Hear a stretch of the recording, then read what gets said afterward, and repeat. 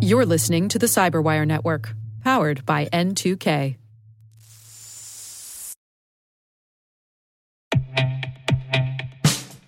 And now, a message from Cyberbit. Mastering cybersecurity is like mastering a sport. You build muscle memory through rigorous practice, then you train as a team to foster cohesion while operating under pressure. Like athletes, cybersecurity professionals thrive on hands-on simulation. But traditional courses, certifications, and open-source labs won't build you a winning team. You need Cyberbit. Cyberbit offers a hyper-realistic simulation environment for your SOC, IR, and C-suite to refine your skills, all using the market-leading SIMs, EDRs, firewalls, and WAFs they use every day.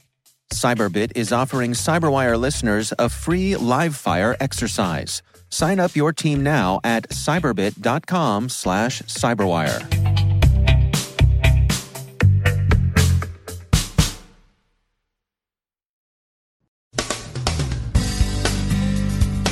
TimeHop releases more information as its breach investigation proceeds. 2 speculative execution side-channel attacks are described in the lab, not yet in the wild. The U.S. Senate's flesh creeps over bug disclosure practices. Someone uses a Netgear exploit to get some U.S. technical manuals. And Twitter goes to work against bogus accounts.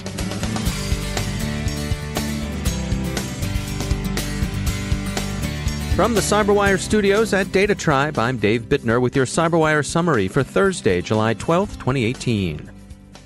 The TimeHop breach, disclosed over the past week, seems to have gotten worse. The service acknowledged that dates of birth, gender of customers, and country codes were also compromised. For GDPR purposes, the records that fall within the scope of the European privacy regulation include 2.9 million name and email address combinations, as well as 2.2 million name, email address, and date of birth records. The timeline of the breach is interesting. The incident began on December 19th of last year, when an unauthorized party used a TimeHop admin's credentials to log in to a third-party cloud account. The hacker subsequently created a new admin account and logged in 3 more times, quietly looking for personally identifying information. By the time of the 4th login, enough PII had been moved into the cloud to make it worthwhile. The hacker then waited until July 4th, an American and not a European holiday, one notes, presumably expecting a relaxed guard over the holidays, and logged in to steal the database. The case is also interesting for what it will ultimately reveal about how the European Information Commissioner will balance zeal in reporting against completeness of reporting. TimeHop disclosed the incident swiftly, shortly after discovering it on the 4th, but they were forced to issue updates to their disclosure over the last 2 days. The Information Commissioner has been blogging, in a spirit of firmness but fairness, that while there's no grace period for compliance, since everyone has had 2 years to prepare, the EU is committed to being reasonable. As the Commissioner's blog puts it, quote, "We pride ourselves on being a fair and proportionate regulator, and this will continue under GDPR.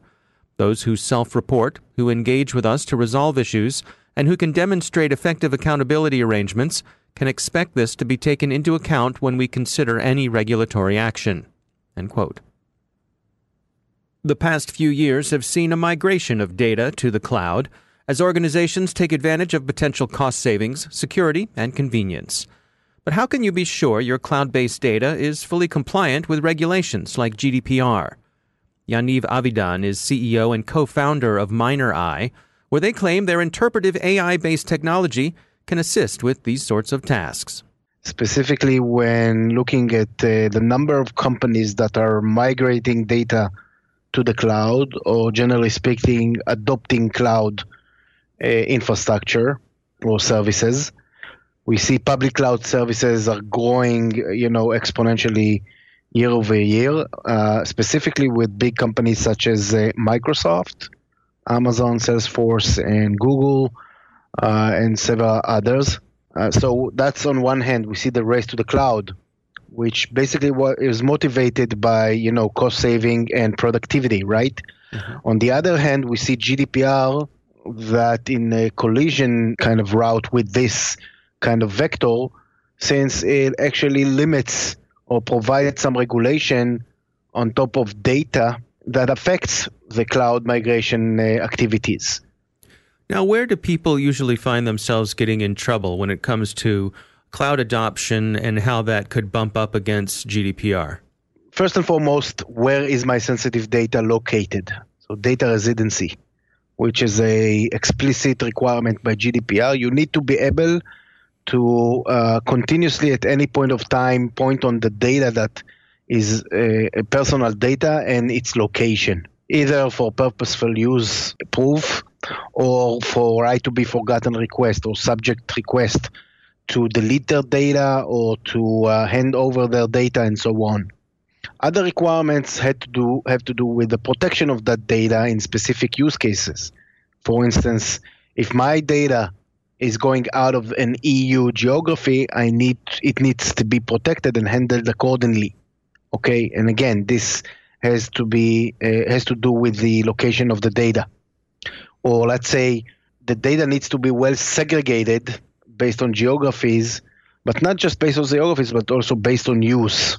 So it all comes into the point of identifying the data and its location with respect to the specific requirement that is defined by GDPR. So what are your recommendations to make sure that they are in compliance? Raise awareness internally within companies as to personal data handling. Awareness and training is the first thing.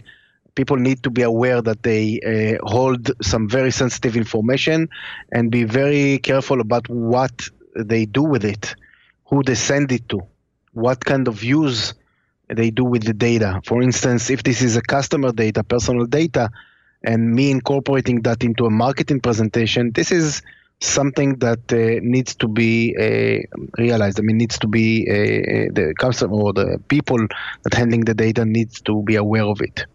Second, companies need to shift how they identify and how they store data, and understand that these processes needs to shift between the manual approaches or traditional approaches used up until now to some very advanced approaches leveraging artificial intelligence, because we are talking about huge amount of data, right? And we talk about a major effect on the company once you break the law. And the difference now is that GDPR becomes a law, right, rather than a directive.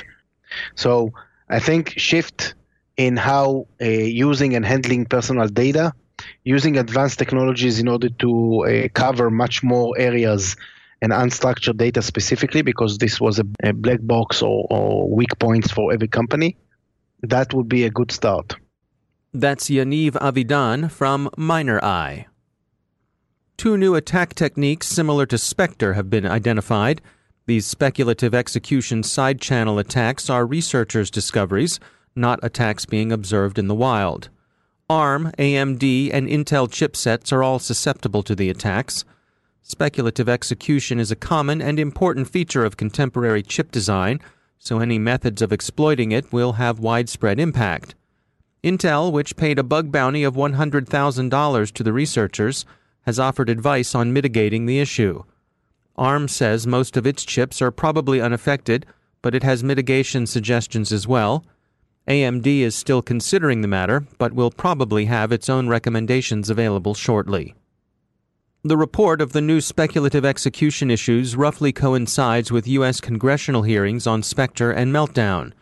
The Senate Committee on Commerce, Science, and Transportation deliberated the matter yesterday, and the discussion might count as a contribution to the larger issues of responsible disclosure, information sharing, and vulnerability equities. While industry had become aware of the issues and discussed it within industry channels, the chipmakers apparently did not inform the U.S. Department of Homeland Security or any other responsible federal agency. The feds found out about it in January, when the rest of us did, at the time of public disclosure. But customers and partners learned of Spectre and Meltdown first. Intel shared the discovery with Chinese companies it partners with, and ARM's chief marketing officer told the committee directly that they began sharing with affected customers within 10 days of learning about the problem. ARM's Joyce Kim said, quote, "We do have architecture customers in China that we were able to notify to work with them on the mitigations," end quote. It's difficult to fault a company for wanting to take care of its customers, and there's little to no evidence that Chinese intelligence services actively exploited either Spectre or Meltdown. But the possibility that some of the Chinese firms would have passed the disclosure on to their government before DHS so much as got wind of it has given several senators an understandable case of the heebie-jeebies. At the very least, it would seem that some aspects of public-private information sharing still need to be worked out. Manuals covering various items of U.S. equipment have been found offered for sale on the dark web. The systems covered include the MQ-9 Reaper drone and the M1 Abrams main battle tank, two weapons that have been in use for some time. According to Recorded Future, the asking price was only $200, but since sales appear to have been slow, they were knocked down recently to $150. The person responsible, described by Naked Security as a sad sack, apparently had no real understanding of what he or she had, what it was worth, or where to sell it. But the sad sack knew enough to find Netgear routers with password admin and follow familiar steps to exploit an FTP vulnerability, change the password, and get access. Some of the material appears to have been stolen from a U.S. Air Force captain. Other material is openly available from Defense Department sites. In truth, the material doesn't appear to be particularly valuable, or the kind of thing that would be difficult for a determined service to obtain, although a hobbyist or buff might want it for a collection. None of it is likely to be classified, but some of it at least was restricted from distribution to foreigners. So perhaps hacker Sadsack didn't have his or her price point off too far after all. And finally, Twitter has set about purging bogus accounts and bots spawned from troll farms. If you were among those who pride themselves on the quantity as opposed to the quality of your followers, and we're looking at you, middle schoolers, you may find to your dismay that all those people from St. Petersburg who were hanging on your every word are soon to be gone with the wind. That's St. Petersburg, Russia, of course. Your grandparents in St. Petersburg, Florida, still love you as much as always.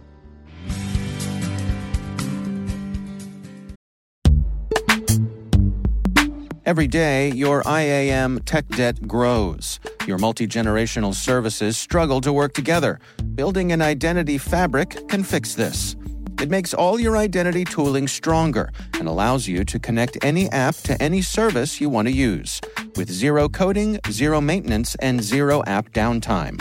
Strata's identity orchestration platform separates the identity logic from your applications, so you can optimize existing IAM tools and manage them in a single control plane. Now, every vendor, standard, and architecture work together. In short, building your identity fabric means you can secure your non-standard apps, keep your complex access policies, retire outdated IDPs, and modernize in record time. So build your fabric with Strata Identity and get rid of tech debt for good. Visit strata.io/cyberwire, share your identity priorities, and receive a pair of AirPods Pro.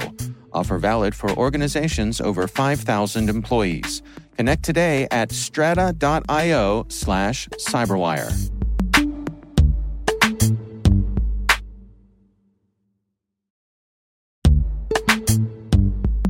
And now a word from our sponsor, Netskope. Netskope is a worldwide leader in SASE and Zero Trust. Its unified platform, Netskope One, provides optimized access and Zero Trust security for people, devices, and data anywhere they go, helping customers reduce risk, accelerate performance, and get unrivaled visibility into any cloud, web, and private application activity.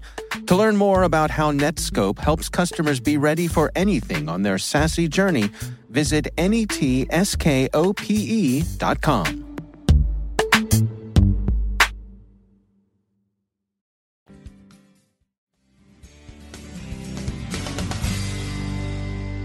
And joining me once again is Mike Benjamin. He's a Senior Director of Threat Research at CenturyLink. Mike, welcome back. We wanted to touch base on cryptojacking, where we stand today, ways to defend yourself against it. What can you share with us? So the world can't help but have heard of crypto mining or cryptocurrency. And so the act of creating a digital currency and trading it, whether it be for the purposes of separating from a government or anonymized transactions, whatever the goal of the coin is. There's a lot of good and bad that have come from the creation of these. And as with any type of money in the world, people want to steal it. They want to create it. They want to make money and take advantage of a new system that's in place. And so for a number of years, it was relatively easy to go out and buy some hardware and mine a cryptocurrency. Bitcoin mining was very popular for a number of years, and people were making relatively easy money by doing that. Evolved today, that's no longer the case. And so the cost of, you see a GPU on Amazon that you need to go buy, the cost has gone through the roof. And it's extremely expensive, time consuming, and ultimately power consuming in order to mine a cryptocurrency. So a few things have happened. The first is that the actors have taken advantage of a similar thing to what they do with any botnet, where they try to take advantage of thousands, hundreds of thousands of infected computers across the internet to do their bidding. And so if you can imagine the cost of a GPU or the cost of power to mine a single Bitcoin, imagine if you could get 100,000 machines to support you in doing that. Now, unfortunately, in the case of Bitcoin, it's still not very profitable. However, another currency known as Monero has been useful. And so we actually see JavaScript miners being deployed inside websites. And so cryptojacking really is the concept of taking over a user's browser, hijacking their resources, hence the name cryptojacking, and getting it to do their bidding and make them a few dollars. And so while that tab is open in a browser, while that JavaScript is executing, it is doing mining in Monero and making that actor money. Now, I've seen some interesting approaches to this where some organizations have said, hey, instead of showing you an ad, how about you let us use your GPU for a while and that'll be the deal that we strike? Yeah, it's actually interesting. And so I think it's a bit exciting to see new economic opportunities where websites are very open about what they're doing. Unfortunately, when we describe the cryptojacking side, it's a malicious actor. And so whether they are doing malvertising injection of that code or whether they've actually broken into a website in order to deliver it, they've got a lot of criminal ways they're attempting to achieve it. But there's obviously a very interesting economic opportunity for websites to be using a small amount of resources. We've actually seen some of the criminal actors utilize some, call it discretion, in how they've been utilizing this. Because if you think about cryptocoin mining and its CPU intensity, it can slow down a computer. And so nobody wants their computer to be slow while they're doing their day-to-day activity. And so these actors have taken upon themselves to use less than 100% of resources, look for idle interaction on the machine, and do a number of things where they're not actually impacting the user experience as they're doing their criminal activities. And I imagine the advertising world or the website operator world will utilize the same methodology when they're looking to make profits through it. So they don't want to draw attention to themselves by having the fans spin up when you load that browser window. I'm curious, how are the developers of the browsers responding to this? Are they building in ways to detect it and block it? Well, we've seen a lot of different methods out there that folks are looking to develop. First, from a security perspective, we obviously have to touch on first. The security world is doing a relatively good job of going out with either emulated browsers or just simple spiders and looking for websites that have had this injected, report on them, some cases block them, in some cases develop extensions for browsers that inform the user that they're about to interact with it, similar to any sort of browsing methodology.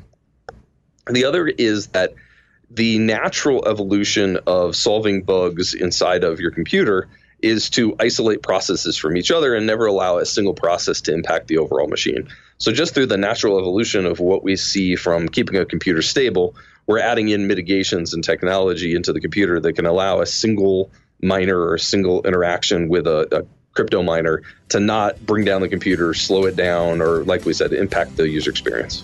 All right. Well, it's interesting stuff as always. Mike Benjamin, thanks for joining us.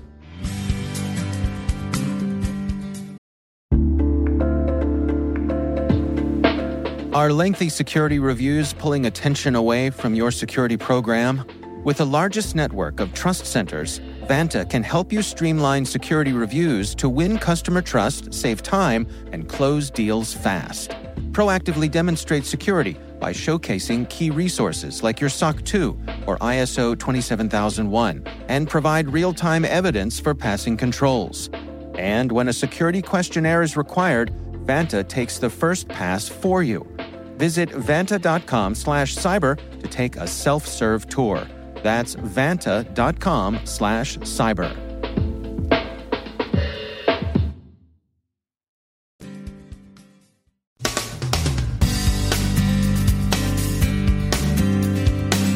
And that's the Cyberwire. For links to all of today's stories, check out our daily briefing at thecyberwire.com. And for professionals and cybersecurity leaders who want to stay abreast of this rapidly evolving field, sign up for Cyberwire Pro. It'll save you time and keep you informed.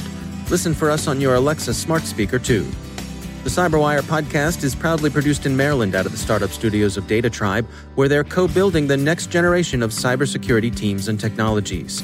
Our amazing Cyberwire team is Elliot Peltzman, Puru Prakash, Stefan Vaziri, Kelsey Bond, Tim Nodar, Joe Kerrigan, Carol Terrio, Ben Yellen, Nick Valecki, Gina Johnson, Bennett Moe, Chris Russell, John Petrick, Jennifer Iben, Rick Howard, Peter Kilpie, and I'm Dave Bittner. Thanks for listening. We'll see you back here tomorrow.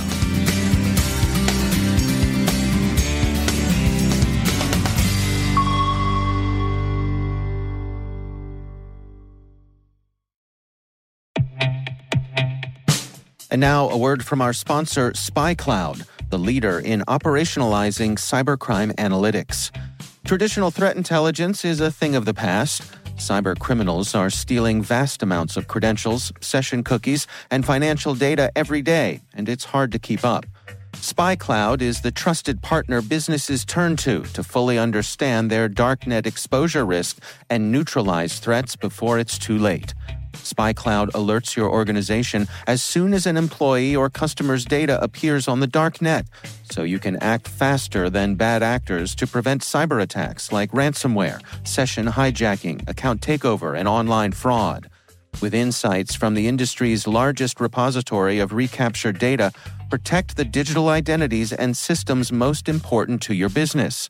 Get your free corporate darknet exposure report at spycloud.com/cyberwire and see what information criminals have in their hands today. That's spycloud.com/cyberwire.